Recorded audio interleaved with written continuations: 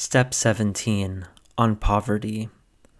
The man who has tasted the things of heaven easily thinks nothing of what is below, but he who has had no taste of heaven finds pleasure in possessions. St. John Climacus, The Ladder of Divine Ascent. My little children, in my last letter I wrote to you about excessive greed.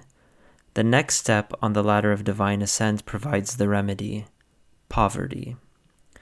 Not all are called to take vows of poverty. I also pray that you work to the best of your ability and not find yourself in a state of poverty, especially if this means you will find yourself in despair and risk losing your salvation. Use God's gifts wisely and do not waste them. No matter how much God gives you, whether in abundance or scarcity, be content and thank Him for all that you have. Our real treasure is in heaven. No matter what we acquire on earth, it cannot compare to what we have waiting for us. Once we have tasted heaven, everything else on earth becomes bland. I hope you and I will achieve poverty in spirit more than anything else. There is great freedom and peace when one appears before God as a poor beggar. If we fall down before God in this state of poverty, we will be thankful for anything and everything.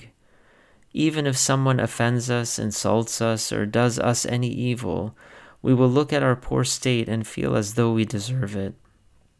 By living without any sense of entitlement, we will never return evil for evil. We will only return love and prayers for those who desire to harm us for no reason. We will maintain peace and joy in our hearts, knowing that we were found worthy to suffer for the sake of our Lord Jesus Christ, and to struggle for the kingdom.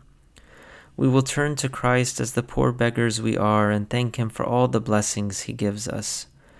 We will be like the dog satisfied with the crumbs that fall from the Master's table. From a worldly perspective, this is no way for one to live. However, believe me, when it comes to our salvation, this is the only way to live. Memorize this verse with me. Blessed are the poor in spirit, for theirs is the kingdom of heaven. Matthew chapter 5, verse 3.